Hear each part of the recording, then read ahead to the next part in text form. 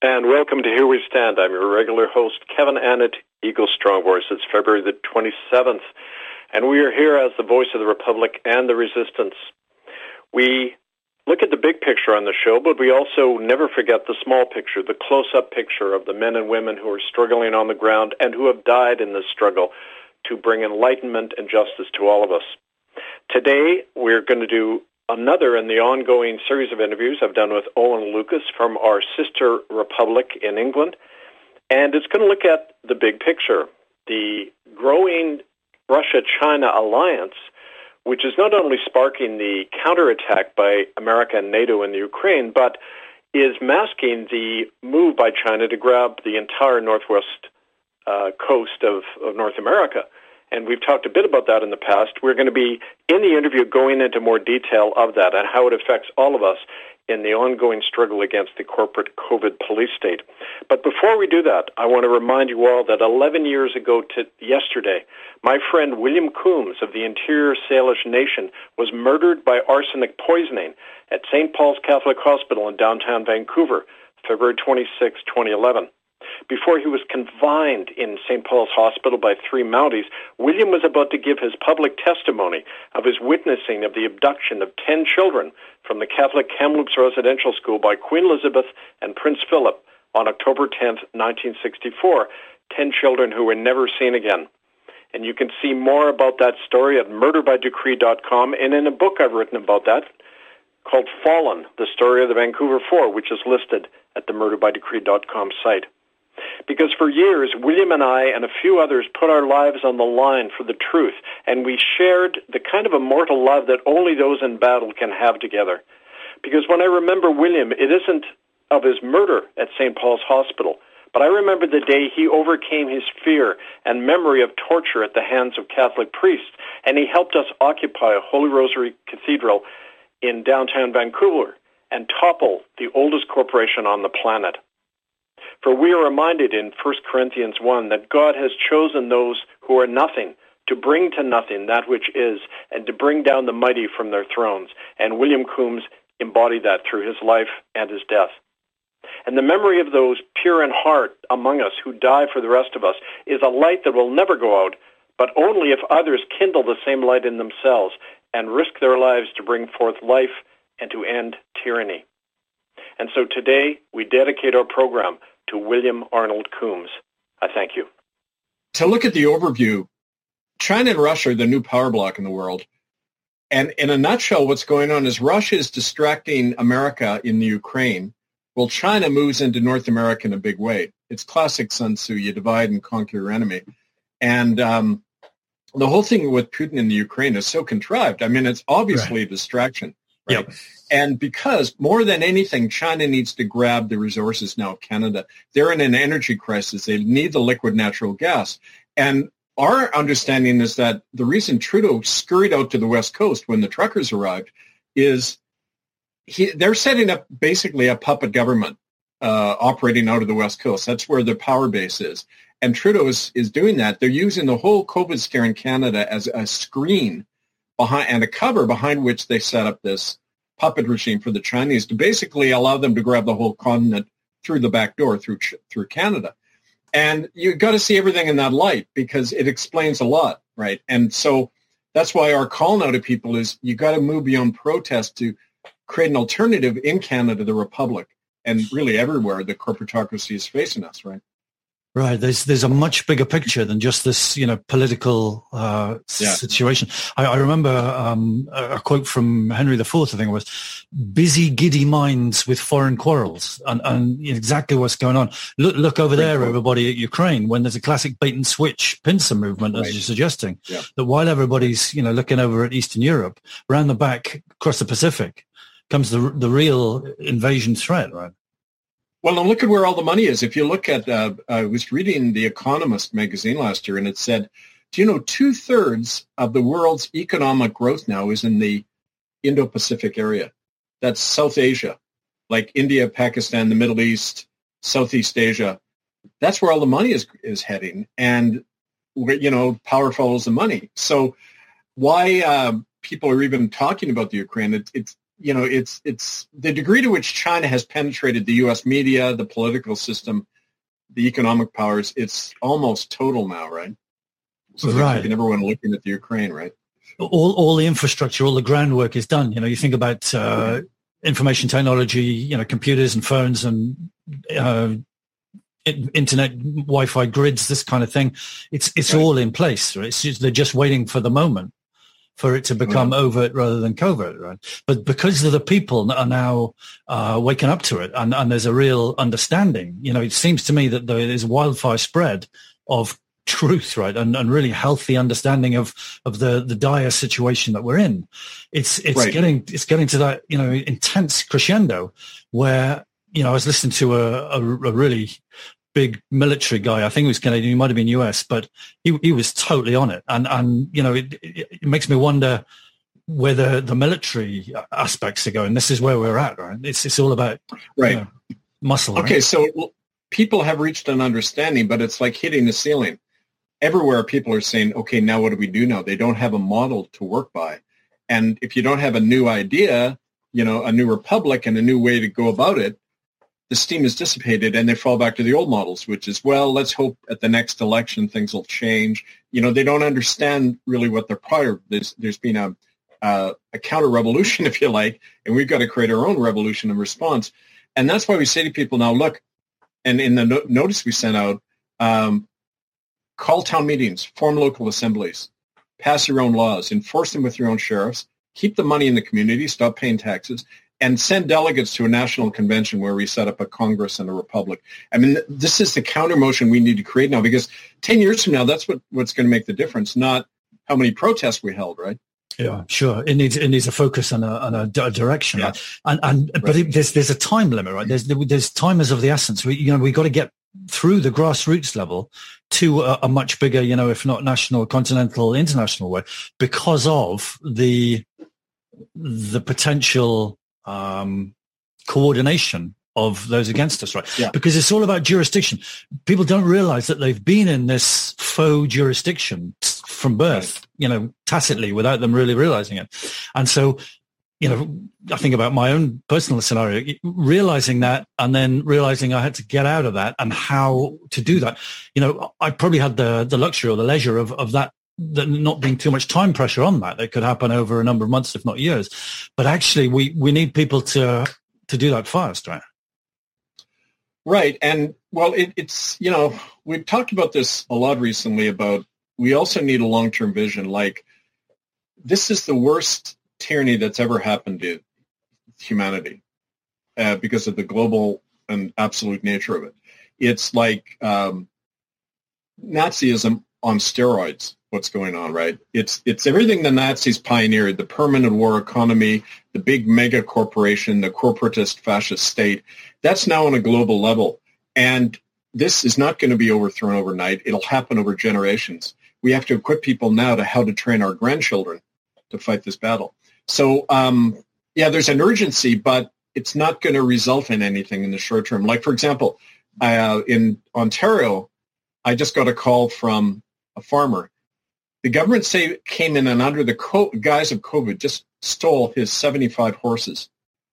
Okay, they just took them. They didn't even have a court order. They just took the horses. And he says, I need your help to get the horses back. And I called him up and I said, look, we're not going to get your horses back. They've got them. We don't have the power yet to do that. But you can learn from this so that next time you'll know what to do. So keep the long term. We can't win victories in the short term in that sense, but we can prepare people for the next battle. It's like we say in the whistleblower manual, everything, and in Sun Tzu, everything is preparing for the next battle, right? So that guy with the horses was hoping that you could, send a letter or do some communication, chat right. with their agencies and come to some agreement like rational human beings. But he wasn't quite aware of the murderous criminality of those duplicitous forces who he's believed and trusted right. in for many, many years, right? And so it's, that's a real interesting psychological area whereby the people, they want to apply to and request and petition agencies that they believe are going to have some morals and ethics about them, and that leap of, this is kind of what I was alluding to just a minute ago, that leap of comprehension to the fact that they're psychopathic, psychotic killers on a macro level is a huge leap, right?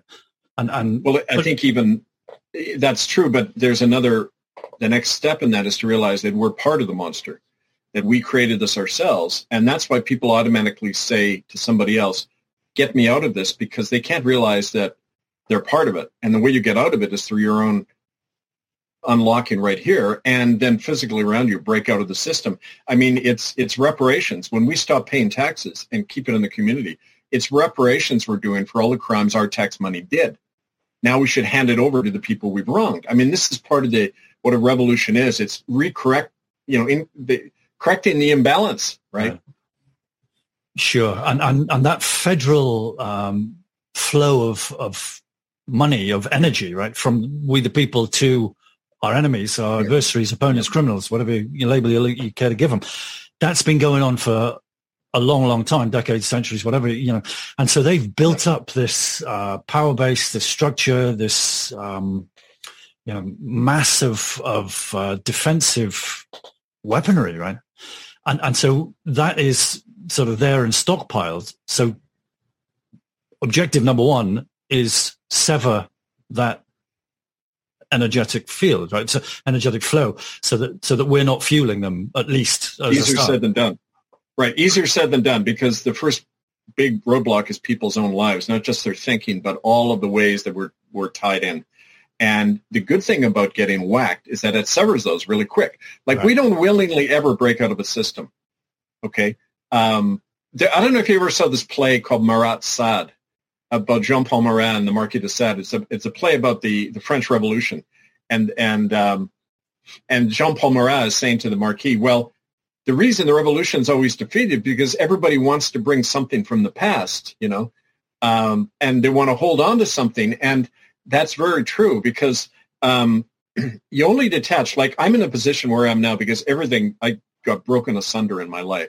Just bang, bang, bang. All the plugs were flying out of my neo, and I thought it was a disaster, and I went through a recovery period. And then I realized those were meant to break, because now I can see clearly, right? It says that all through the Bible. I will take you into the promised land, says God, and then I will change you.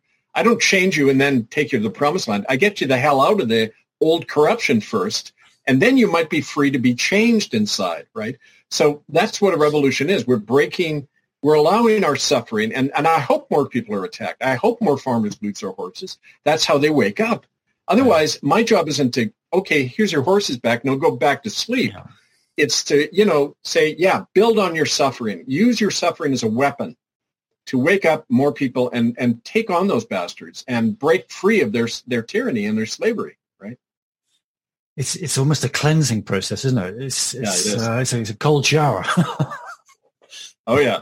Right. And nobody wants that. We'd rather have the enjoyable sex rather than having to,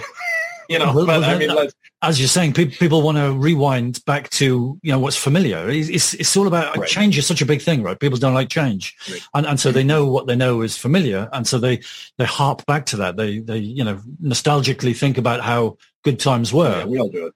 But I mean, Kev, show me how to get back. The nature of reality is that everything always changes. It's in the universe. It's in our life. I'm dying as I speak. Okay. One day I won't be here. At least my body, right? My words and spirit will continue to live on in other people the way I'm inspired by my ancestors and everything, all the great examples we've had of what it means to be a free man or woman who have come before us. But I mean, because everything changes, the idea that we can hold on to anything is an illusion. You can't hold on to anything. We're in a continual process of change. And once we know that and we can die at any moment, then we are free to make every moment count. Right. And that's, I've been disabled more by hearing problems. I've got a kidney stone. I'm facing real physical assault these days, energetically in that. But I think, okay, all the more reason not to sit here in my despair, oh, poor me. It's, I need to make the next hour count. How can I best do that? Right. And that's the state of mind I'm in all the time. And it keeps me going. But people who are in that state, it's like Sun Tzu says in The Art of War, you back your enemy into a corner and they become unbeatable because now they know we're going to die. Let's go for it. Let's put every moment and every atom we have into bringing down this beast. And they're creating a new army of revolutionaries as we speak by doing that, right? Right. Change is the only constant, but like you're saying, the knowing of your enemy, that seems to be what's happening. People are seeing at last the sea monster has surfaced, the beast has come into the room, or the elephant's in the room, and the doors close behind. All these expressions are coming in, and the awareness and the understanding and the communication as to what they're up against. I mean, I'm just reading all this stuff about what's been going on in Ottawa and these universities, and everybody seems to be talking about it. It's absolutely everywhere, which is a good and healthy thing. But if people are, like you're saying, hoping to rewind, hey Kev, help me get back my old debt slavery world, that's just it's not an option, and you don't want to help them do that, because you've seen the promised land, so to speak. Well, and we're only addressing a minority of people right now who can wake up and willing to let go of the past. The majority won't. They don't even understand what we're saying. Like, here's another example. I just had an email exchange this morning with a woman in Canada, in central Canada, and she said, "Make me a sheriff, and then I can move mountains." And I said, No. You've got to move mountains in yourself, and then we accredit you as a sheriff, because we go to people who are proving in their action that they're free and they're part of the cutting edge, right? The tip of the spear. But she thought that if I hand her a badge, I say, okay, now you're a sheriff, suddenly that empowers her. And again, your mind is focused on the external and not what's in here, right? And what we need to do. Classic Wizard of Oz, right? They're walking along the yellow brick road to go and get the certificates from the little guy behind the curtain, because they want to believe in the paperwork. I want to talk briefly about the Wizard of Oz. It's a really good example, because people don't know that Frank Baum, who wrote Wizard of Oz, was a part of what was called the Populist Party in America. Around the early 20th century, the farmers and labor movement got together, and they formed the only time in American history where it looked like a third party might take power. It's a massive popular movement. And it was a political tract. Hollywood turned it into this kid's tale, but the Wizard of Oz was written as a political statement, because it had all these messages. He said, you guys are like the scarecrow. You have a brain, but you don't use it. You think you're stupid. You have a heart like the lion, but only when they were under pressure and had to fight the flying monkeys did they discover they had a heart, a brain, and courage. And that's the people. The people are like that, and it's through adversity that sleeping giant in us wakes up. So it's a question of how we milk the present repression in a way that's going to help us go to the next step, not how do we run away from it and go back, like you say, to some kind of illusory safe normal, right? Yeah, I heard something on that the Tin Man was industry, the workers of industry, and the scarecrow was agriculture. Right. The farmers. Yeah. I can't remember who was the lion. I can't think of the lion. Was that intelligentsia, perhaps? Academia? I don't know. But it's an amazing story, because it's really so true, and it's proved out in every generation. So we're seeing that minority beginning to awaken, but the key now is to organize the minority. And we talk about that in the different books we've put out, and that's the focus in the New Republic in Canada, the Republic of Canada. We want to train people to be local conveners, and they help, facilitate these assemblies and courts, because the assembly really has to be a school where people learn what it means to be free through their own actions, their own experiences, right? But you need a leadership to instigate that.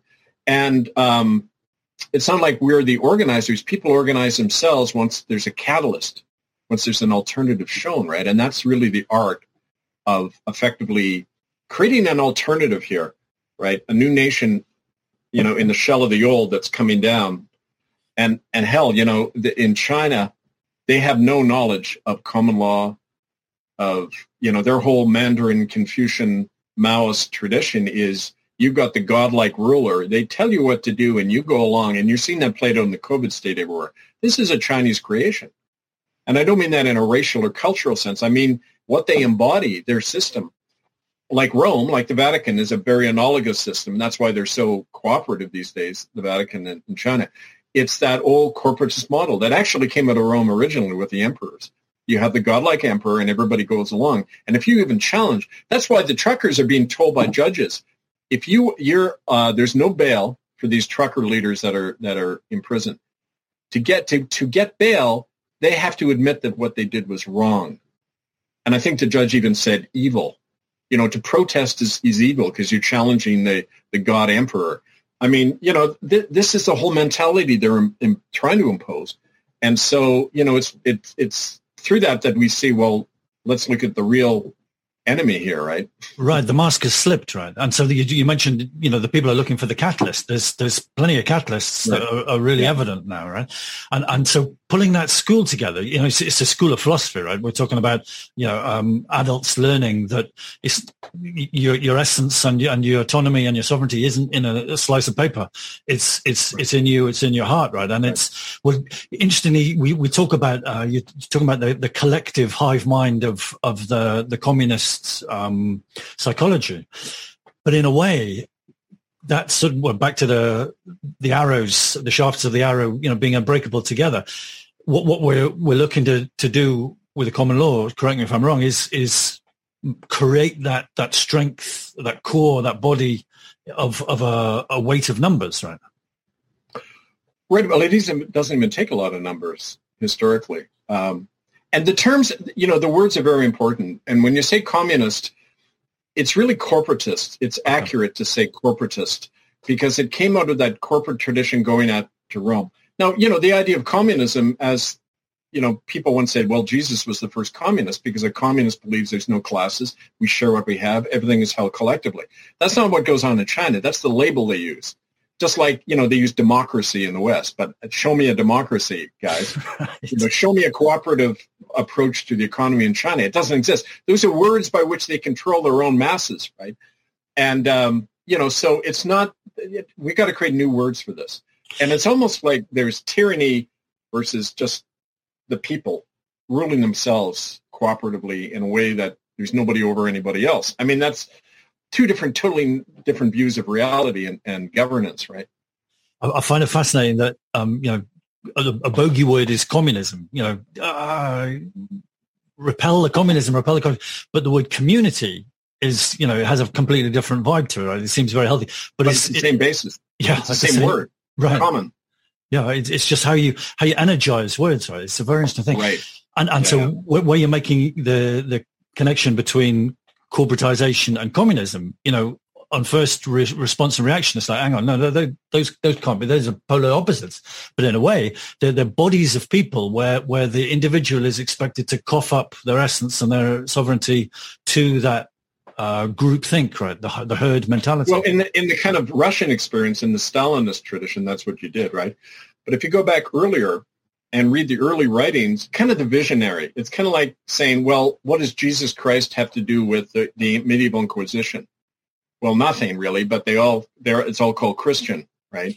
What does Joseph Stalin have to do with Karl Marx? Nothing really, but like Marx's vision was that when the people as a whole, the masses of people took power, they don't need the state anymore.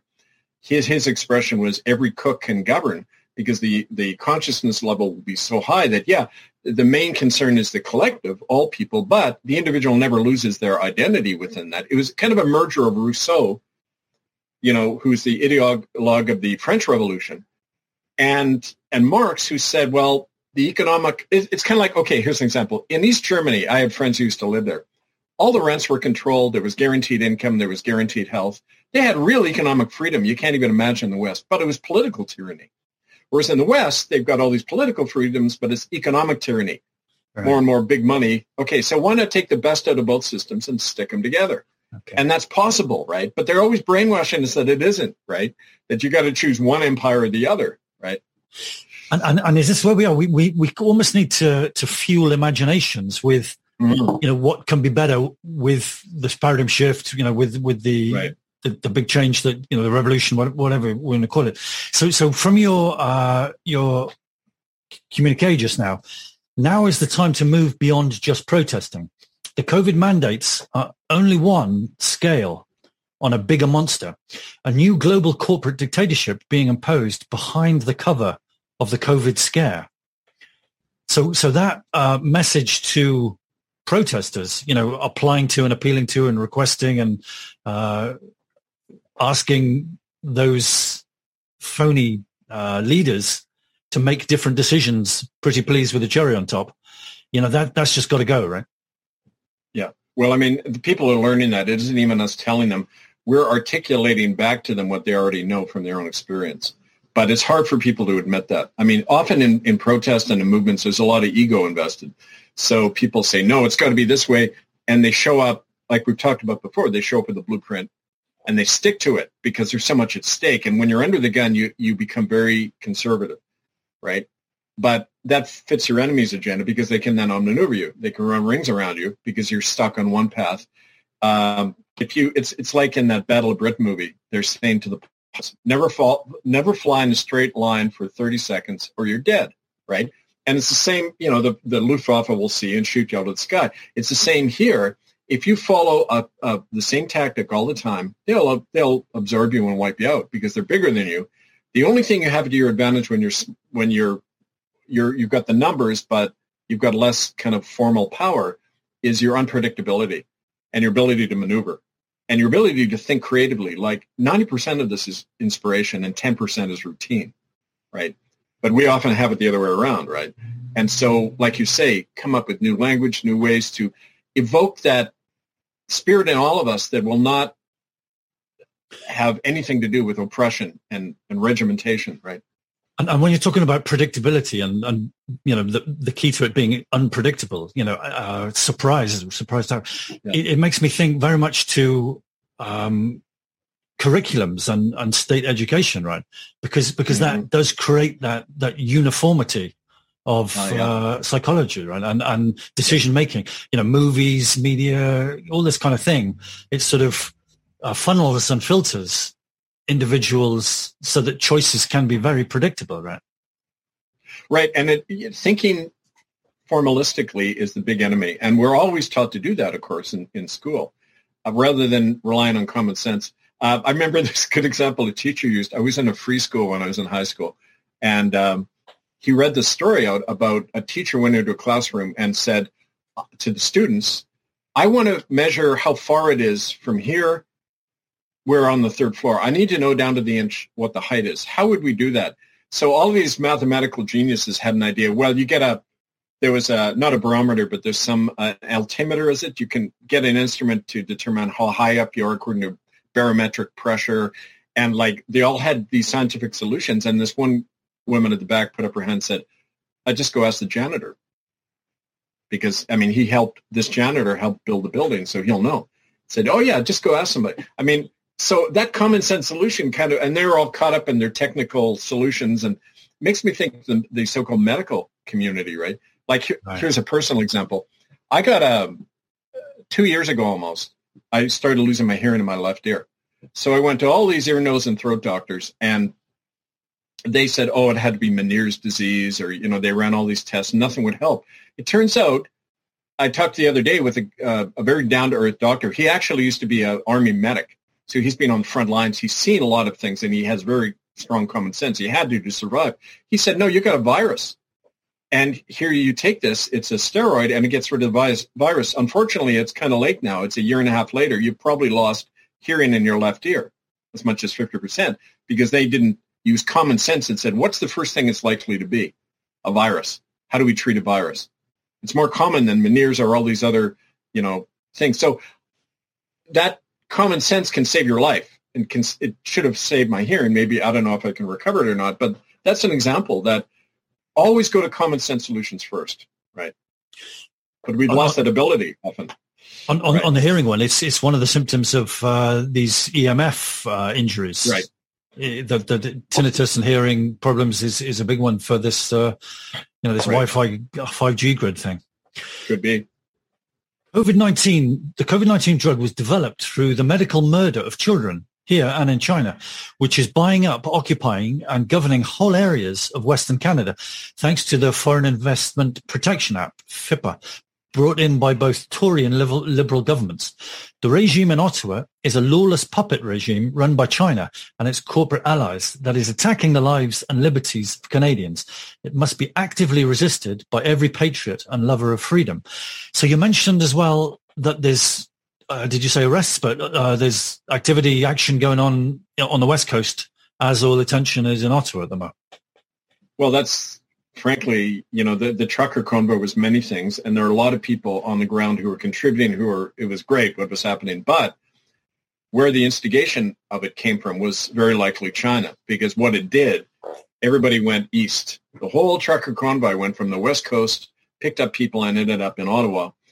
Right at the same time, the thing that was happening in the Ukraine, and the big power grab is happening on the West Coast now to get the liquid natural gas. The three different native nations have signed deals providing over $50 billion in oil and gas to China. The elites are doing it on behalf of China now. And China is setting up areas on the West Coast, especially on Prince Rupert and the ports, that are self-governing enclaves. They're not under Canadian law. They're under Chinese or corporate law. They're under their own, they're self-governing. So what Trudeau was doing with them is setting up, in effect, a Canadian puppet government to operate the economy and everything on China's behalf. And that's happening behind a big smokescreen of the repression of the truckers and the whole COVID regulations, which they're ramping up all the time, unseen, but it's everywhere. And so it's all that move, which is very easily predictable. Just read Sun Tzu, because the Chinese are masters of that technique. Right. Yeah. Right. They all know him, right? And but it seems to me that traversing from the west to the east is almost an inversion of what it should be, right? Because, the West Coast, you've got Silicon Valley, you've got, as you're talking about, Prince Rupert and the LNG stuff heading across the Pacific, all the communications, Silicon Valley, California, then Seattle and the Puget Sounds, that's very strategic military naval fortification, right? The whole of the West Coast, for me, seems far more valuable a strategic position than anything DC or Ottawa can offer up. Oh, yeah. Well, that's DC and the East Coast is a remnant from the 20th century when there was the Anglo-American alliance, European-American alliance that supposedly defeated Hitler, which it didn't. But now the Pacific Rim, the Indo-Pacific Rim and the Pacific, that's the source of power in the world. And Canadians ignore that to their peril, right?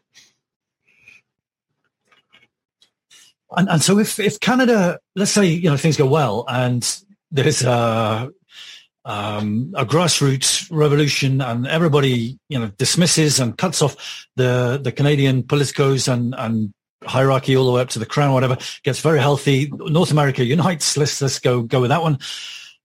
It's a really strong position, because anything that China wants to impose on the world cannot happen without the fuel from North America. Right. So it's a super strong bargaining position, and it could be a real factor and force for peace because Canada. Yep, Canada's resources has been the fuel dump for the French, the British, the American, and now the Chinese empires. And the uranium, a quarter of all the fresh water in the world is in Canada. The uranium, most of the rich uranium, is found there. Liquid natural gas, the oil and gas. China's now the biggest trading partner with Canada, not the Americans anymore, right? For the first time in a century, America is Canada's main trading partner. So, all of this indicates that's where the power is shifting. And, but they're operating, like I say, under this big smokescreen, and they're relying on people's inability to break from the whole dependency thinking, which prevents the development of a republic. On the ground, we see people go to a certain point and then they stop because they can't imagine that we can do it, right? The dependency is all about economics and just that side of things. Mm-hmm. The debt is so top heavy this is what the Great Reset's all about, right? Is sort of sidestepping this massive debt that goes generations into the future.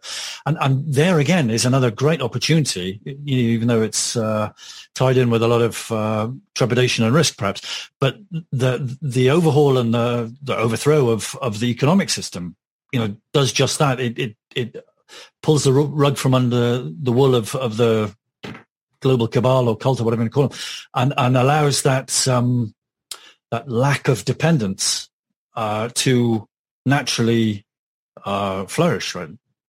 Right. Okay, so we're not going to overthrow the economic system overnight. It's kind of like that scene in, Monty Python, Life of Brian, where the Judean People's Front guys are plotting in a little house, and they say, okay, our demands is we demand the total elimination of the Roman Empire next week, or we're going to execute Pilate's wife, right? We get in through the underground heating system here, up through into the main audience chamber here, and Pilate's wife's bedroom is here. Having grabbed his wife, we inform Pilate that she's in our custody and forthwith issue our demands. Any questions? What exactly are the demands? We're giving Pilate 2 days to dismantle the entire apparatus of the Roman imperialist state, and if he doesn't agree immediately, we execute her. Cut her head off, cut all her bits off, send them back on the hour, every hour, show them why not to be trifled with. And of course, we point out that they bear full responsibility when we chop her up, and that we shall not submit to blackmail. No blackmail! They bled us white, the bastards. They've taken everything we had. And not just from us, from our fathers, and from our fathers' fathers. And from our fathers' fathers' fathers. Yeah. And from our fathers' fathers' fathers' fathers. All right, Stan, don't labour the point. And what have they ever given us in return? It's kind of like, all right, it's not like that. I'm not saying that's what you said, but there's a natural tendency. Yeah. My point is that an economic crash can happen pretty quick, right? And we're due for one. There's one on the cards, right? You're right, but the purpose of an economic crash, they're not accidental, they're deliberate. It's how the big units of capital consolidate and get even bigger. They drive out their little competitors, they drive them into the ground, reconsolidate. Each time it gets getting bigger. But then it reaches a critical mass where it's so big, it can't operate anymore. And then there's a huge crash and nothing operates. And at that point, if you don't have the alternative in place, including a land base and your own means of governance and law and everything, what are you going to do? It's going to be total barbarism, even worse than it is now. Right? And I find it interesting that a lot of these dystopia films have convoys, with crazy guys. It's interesting that the convoy situation kicks up when dystopia, is knocking at the door, if you like. But it's about belief systems as well, right? Because let's say you got a $10 note or something like that, right? You believe in the value of that oblong of paper. Until somebody says, "Oh, hang on, no, wait a minute, that's a forge. That isn't a twin," and all of a sudden, it isn't, worth anything at all. And that sort of belief system, I've been thinking about a lot recently with the prospect of an economic collapse. In that, well, what if you could communicate to everybody? We'll just keep going without receiving any numbers. For what you're doing. And then it would sort of become much more efficient that, a lot of these ridiculous, irrelevant sort of abstract jobs like, I don't know, insurance companies and this kind of thing would fall away. And people would only be putting their energy into the infrastructure that's really, really necessary for sustenance. Again, it's right. And that requires local governance. I mean, because, self-governance doesn't happen above a certain size. It's just a reality. And that's why we start with local assemblies and build from there. That's the roots of a true republic, begins and ends there. So on a certain scale, the idea of causing big change on a global scale, it never happens. The systems are decayed from the grassroots. They fall apart and the new ones arise. But, we're in that historical period where there's an old system going down, there's a new one rising, right? We're at that juncture point. That's where change tends to happen in the little hole. But we're at a real disadvantage, frankly, because we haven't had an alternative in existence. We're kind of having to create it on the run right now, on the go. If there was a tradition, a true revolutionary tradition that we could look to and draw on, but it's all being kind of eradicated and we have to reinvent it, right? It's like talking to natives. Show me an indigenous person. Well, they like to pretend they are, but are they really indigenous? Did they know their language? Did they know the traditions? No. But they like to, it's like, St. Patrick's Day, everyone pretends they're Irish for a while, right? Okay. But there's so much, don't throw the baby out with the bathwater. There's so much, like you're talking about the life of Brian. What have the Romans ever done for us, right? They're a bunch of murdering, psychopaths. Yeah. But in fact, there's a lot of infrastructure and, aspects to what the Romans have done for us that is worth hanging on to.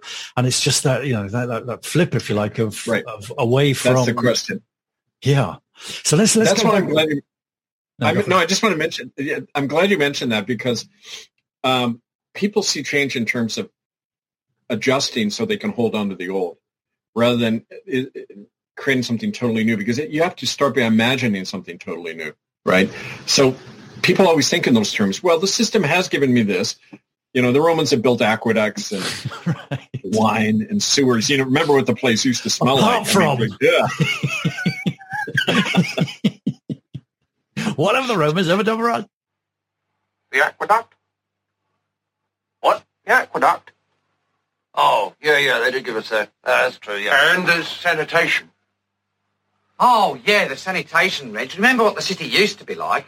Yeah, all right, I'll grant you the aqueduct and sanitation are two things the Romans have done. And the roads. Well, yeah, obviously the roads. I mean, the roads go without saying, don't they? But apart from the sanitation, the aqueduct and the roads... Irrigation, medicine, education. Yeah, all right, fair enough. And the wine. Yeah, that's something we'd really miss, Reg, if the Romans left. Public baths. And it's safe to walk in the streets at night now, Reg. Yeah, they certainly know how to keep order. Let's face it, the only ones who could in a place like this. All right, but apart from the sanitation, the medicine, education, wine, public order, irrigation, roads, a fresh water system and public health, what have the Romans ever done for us? Right. So, I mean, that's the dilemma of a revolutionary, because you can always point to benefits in the old system. And that's why revolutionaries tend to be condemned as these dogmatists, like Sam Adams, the Boston Massacre. These terrible British, they're just massacring our people. That's not what happened. The British were defending their lives because a mob was trying to kill them with rocks. And one guy shot, to defend himself, and then John Adams got all the British officers and soldiers off. He proved that they were provoked by the crowd. But the Patriots said, no, they were slaughtered. Americans still to this day thought the British massacred all these people, and they didn't. But you have to make your enemy 100% bad and you 100% good. That's the only thing that gets people to change. And so lies are part of the whole system of political propaganda whenever you operate. And that's the hard reality, right? The strapline for the movie Platoon, the first casualty of war is truth, right? Propaganda. Right. And everyone does it. That's the thing. Never portray yourself as all pure, which is ridiculous. Our motives, our intentions, our dream may be pure, but the methods you use in the world reflect your adversary. Everybody does it. That's the unfortunate truth, right? Yeah. Back to your publication, your communique. Here is how you can mount such resistance and replace the criminal regime in Ottawa. Number one, in your community, hold a town meeting and by the will of the people, establish a permanent citizens' assembly to replace the criminal crown system of Canada and its unaccountable parliament and courts. Number two, in your assembly and in your own common law courts, pass local laws and enforce them with your own sheriffs, including laws abolishing COVID measures and keeping federal tax money in your community. Number three, to defend yourselves, your assembly and court and your community form a local citizens' militia under the jurisdiction of your assembly. Number four, in your assembly, elect delegates to a national constitutional convention that will establish a republic and a national congress, a government of, by, and for all the people. The convention is planned for July the 1st to the 4th this year, 2022. That's right. Well, and that's, you mentioned earlier about building this internationally too and having alliances. There's people in 9 countries who want to be part of that, linked so that they hold their own conventions. Like in England, other places, people can make that step. It isn't just against the crown like in Canada and England, but it's breaking from the whole corporatocracy and setting up common law, self-governing republics. So that's the goal. And, it's what we're actively working on right now. One of the interesting things this week, I've been looking at a lot of child protection stuff. This particular example's over here, but these groups are coming together now, and they're really trying to push the docket, get on the front foot, make some waves, whatever phrase you like to use, and they're being profiled. They're being packaged up as, because they're opposing state and government agencies. Yeah. then the word terrorist pops up, right? So number 3, you're on here. To defend yourselves, your assembly and court, and your community, form a local citizens militia under the jurisdiction of your assembly. The first casualty of war is truth, right? Propaganda. The likelihood is that a militia, in inverted commas, is a terrorist cell. I never worry about the names they call us because of course they're going to call names. But here's the thing: common law, natural law, the basic right of self-defense is a natural right. We have the right to defend ourselves. Somebody comes for a child, we defend ourselves by any means necessary. An animal will fight to the death and kill to defend their young. Why wouldn't a human being? Okay, so the militia is, and if you look in the U.S. Constitution, the right to bear arms in the Constitution, a constitutional right that Congress cannot revoke. It's not about some guy going out and buying a gun. In that, it says the right of the community to have a militia. So that is, all the people take responsibility for defending the community. You don't have police and army. You have we the people armed. That's not terrorism. It's the opposite. It's people governing themselves to prevent terrorism by a few, which is what state terrorism is all about, right? It's the smear campaign, right? And we spoke about Wizard of Oz earlier on, and another classic phrase from that film is the flying monkeys, right?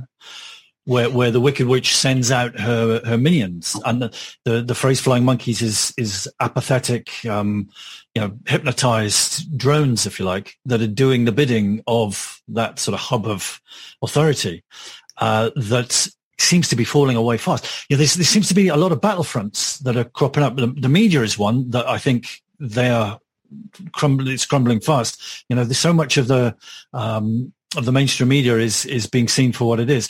Then the child abuse aspect, that's really catching fire. Everybody seems to be aware, even if it's just from the COVID situation, about the persecution, the vulnerability, the abuse and the assault on childhood that's going on. And also, in conjunction with the COVID thing, the need for different political infrastructure. See, I'm not even sure that we need politics. What we need is good assemblies and good common law courts. Right. Because the political situation, it's just a ring-fenced jurisdiction of acts and legalities, right? That sort of substitutes for natural liberty and natural law. Yeah, it's like what Karl Marx said, the state must wither away. He wasn't in favor of a big state. He said the state's got to wither away, which it happens. The more people that are empowered, the less you need the state. But that only happens through local governance and people taking responsibility. And, it's pretty, again, common sense, right? And we're getting close to the hour. Yeah. We hear reports that the truckers' convoy is now sort of fading a bit, but it's moving to Quebec City, Toronto, this kind of thing. Can we have an update, a current affairs update? It's as a national movement, it's dissolved. Okay. People got scared. They've got Tamara Lich and the other 2 leaders are in jail, and they're going to rot in jail for a number of years, I'm sure, as an example. And don't forget, it's all about scaring, and that's why all the stuff in the media about child rape and trafficking, that serves the system because it keeps everybody terrified. Oh, could be my child next. So, at first they were threatened by us talking about child trafficking. Now they embrace it because it's a tool psychologically to keep everybody afraid, just like keeping them in jail. But so the convoy is disintegrating into local little movements. And in America, they're starting a convoy movement and everything. But again, it's the same one-dimensional thinking that we're going to go drive around and protest and that'll achieve something, which it won't. It will unite people on the ground and give you a momentary sense of hope. I'm doing something, right? But then that'll, like water in the desert, it'll vanish and people feel more discouraged when they don't see an alternative that's permanent, that's being built up. And that's why we say build a republic. Say, okay, be a delegate to the Congress, in July. Build up. Keep the money, defund the corporate state, keep your money in the community. That's the most powerful thing people can do, and get their town council to do that, right? Interesting that you say that they're still hoping to use the state mechanisms to keep the fear going. So, Trudeau's rolled back the Emergency Act. He started it up and then he rolled it back, right? So he's clearly worried or frightened about the pressure coming from the grassroots base of the pyramid with the people. And so he's nervously backtracked, retreated on that one. But at the same time... that's more... Sorry. Well, in conjunction with that would make me think that, the people are thinking, he's wishy-washy, making flip-flop decisions. He doesn't know where he's going this way or that way. So they're losing their credibility, their sense of authority across the globe, it seems, because the people are pushing back, and there's a real momentum. The dam seems to they're burst. Embracing it. Oh, okay, but here's the thing: it's not because of people pushing back that they, again, go back to Sun Tzu. What do? Torture method, soft cop, hard cop. You put pressure on people, then take it off. Put pressure on people, then take it off. Give hope, take it away. Okay, and you break down people psychologically that way. So a week from now, they'll bring back the emergency powers and go, oh, God, I thought it was over. Now it's back. Oh, God. And then people give up hope. For people who are not aware of themselves in the bigger situation, that happens very easily. So that's part of just the usual MO of how you operate as a power, right? But what is happening in the course of that is they're showing how dependent government systems are in Canada. They always have been. They're dependent on their foreign power, French, English, American, now China. Trudeau has to run to get orders from Beijing before he makes the next step. And that the more that's exposed, the more people realize, well, this is a patriotic struggle. This guy's an out-and-out traitor working for a foreign power. On that basis, soldiers and police are saying, well, hell, I'm not going to defend that. So they're running a risk by doing that, right? But they have no choice. They're a client state of an empire. Yeah, 100%. It's a high-risk strategy. And you think about, just from a domestic, like a parent situation. If you've got a parent that isn't consistent, then you're a lot less likely to take any, to listen to them. They're not really going to be claiming that sort of high ground of respect for leadership if they're hypocrites, right? Yeah, they have to appear infallible, because when people rule through legitimacy, not through force. The use of force is a sign of your weakness. You have to be legitimate in the minds of the ones you rule, okay? And as soon as you lose legitimacy, that's when power dissipates, right? So you always have to appear right, and never admit a mistake. That's what Machiavelli says in The Prince, never admit a mistake, right? I never did anything wrong. It's like Nixon, when Nixon was facing impeachment, he said, if the president does something, it can never be wrong, right? Like Trump thinks in the same way. The imperial presidency, the emperor is never wrong. The pope is never wrong. He's infallible, sitting there on his throne, right? That's how the corporatist mindset works. Pride comes before a fall, they say there, don't they? Right. Yep. Okay, just to finish the last paragraph. Yeah. Our republic is building these assemblies and courts in all 6 regions of Canada. Our regional conveners can help you to take these steps and reclaim our country wherever you live. Let us join hands now and stop the COVID dictatorship by taking power into our own hands in a new sovereign republic of liberty. republicofcanada.org. murderbydecree.com. And you write to republicofcanada@gmail.com for people listening. So, yeah, onward. It's perfect timing. It's there to catch people that are parachuting out of the old regime, right? Yep. Yeah, so this is like exciting times. Kind of, I guess in summary, we could say we're seeing history playing itself out, but always in a new way. There's never any set thing that always keeps recurring. It's like in nature, there's infinite possibility of new combinations and diversity. We just have to move like nature does in a fluid way and not in old mindsets. And with the goal in mind, the cooperative, liberating goal in mind for all of humanity, right? Yeah. Live in the now, stay unpredictable and fluid, right? And revolution has its own justification. When people say, by what right are you overthrowing the system? You say, well, because we have that right inherently as human beings, right? Yeah. Just a little plug before we close, Kev. I'm putting together a specific section on my website. I'll put a link here, commonlawassembly.co.uk, but for alienated parents, so parents such as you and I, who have had the state sever their relationship and worse with their children.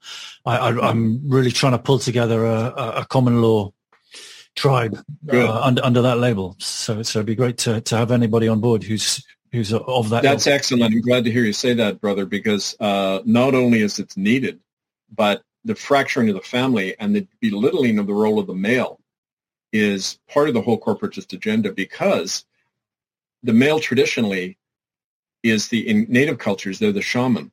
The woman is focused inward, the man is focused outward. And he's the protector, he's the guardian, he's the visionary who sees what's coming. If you take that out, people don't have their eyes anymore. And that's nature speaking. That's natural laws. So, we've got to overcome that false division. Family courts are so evil, the way they pit man against woman. And who's the one who suffers? The children.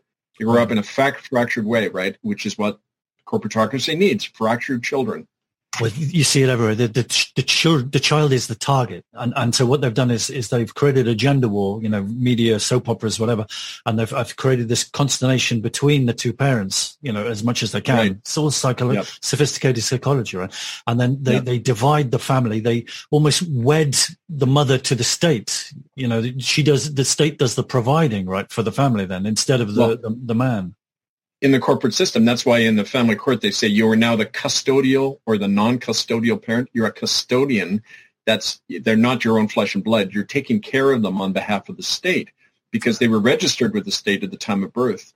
They're seen as the children of the state, not of you. So that's another reason why people need to break ties and reclaim their own children in a new sovereign common law jurisdiction. Yeah. Excellent work, brother. I'm glad you're doing that. Yeah, it's coming on. It's good. And I think, because of the numbers of victims of these family courts, don't want to call them family courts, of these kangaroo courts, that, potentially there's a huge multitude of people that can, create that power base, right? Do you want to give your website again? So I'm going to play this on my show on Sunday. So. Sure, I'll put it underneath as a graphic, but it's commonlawassembly.co.uk.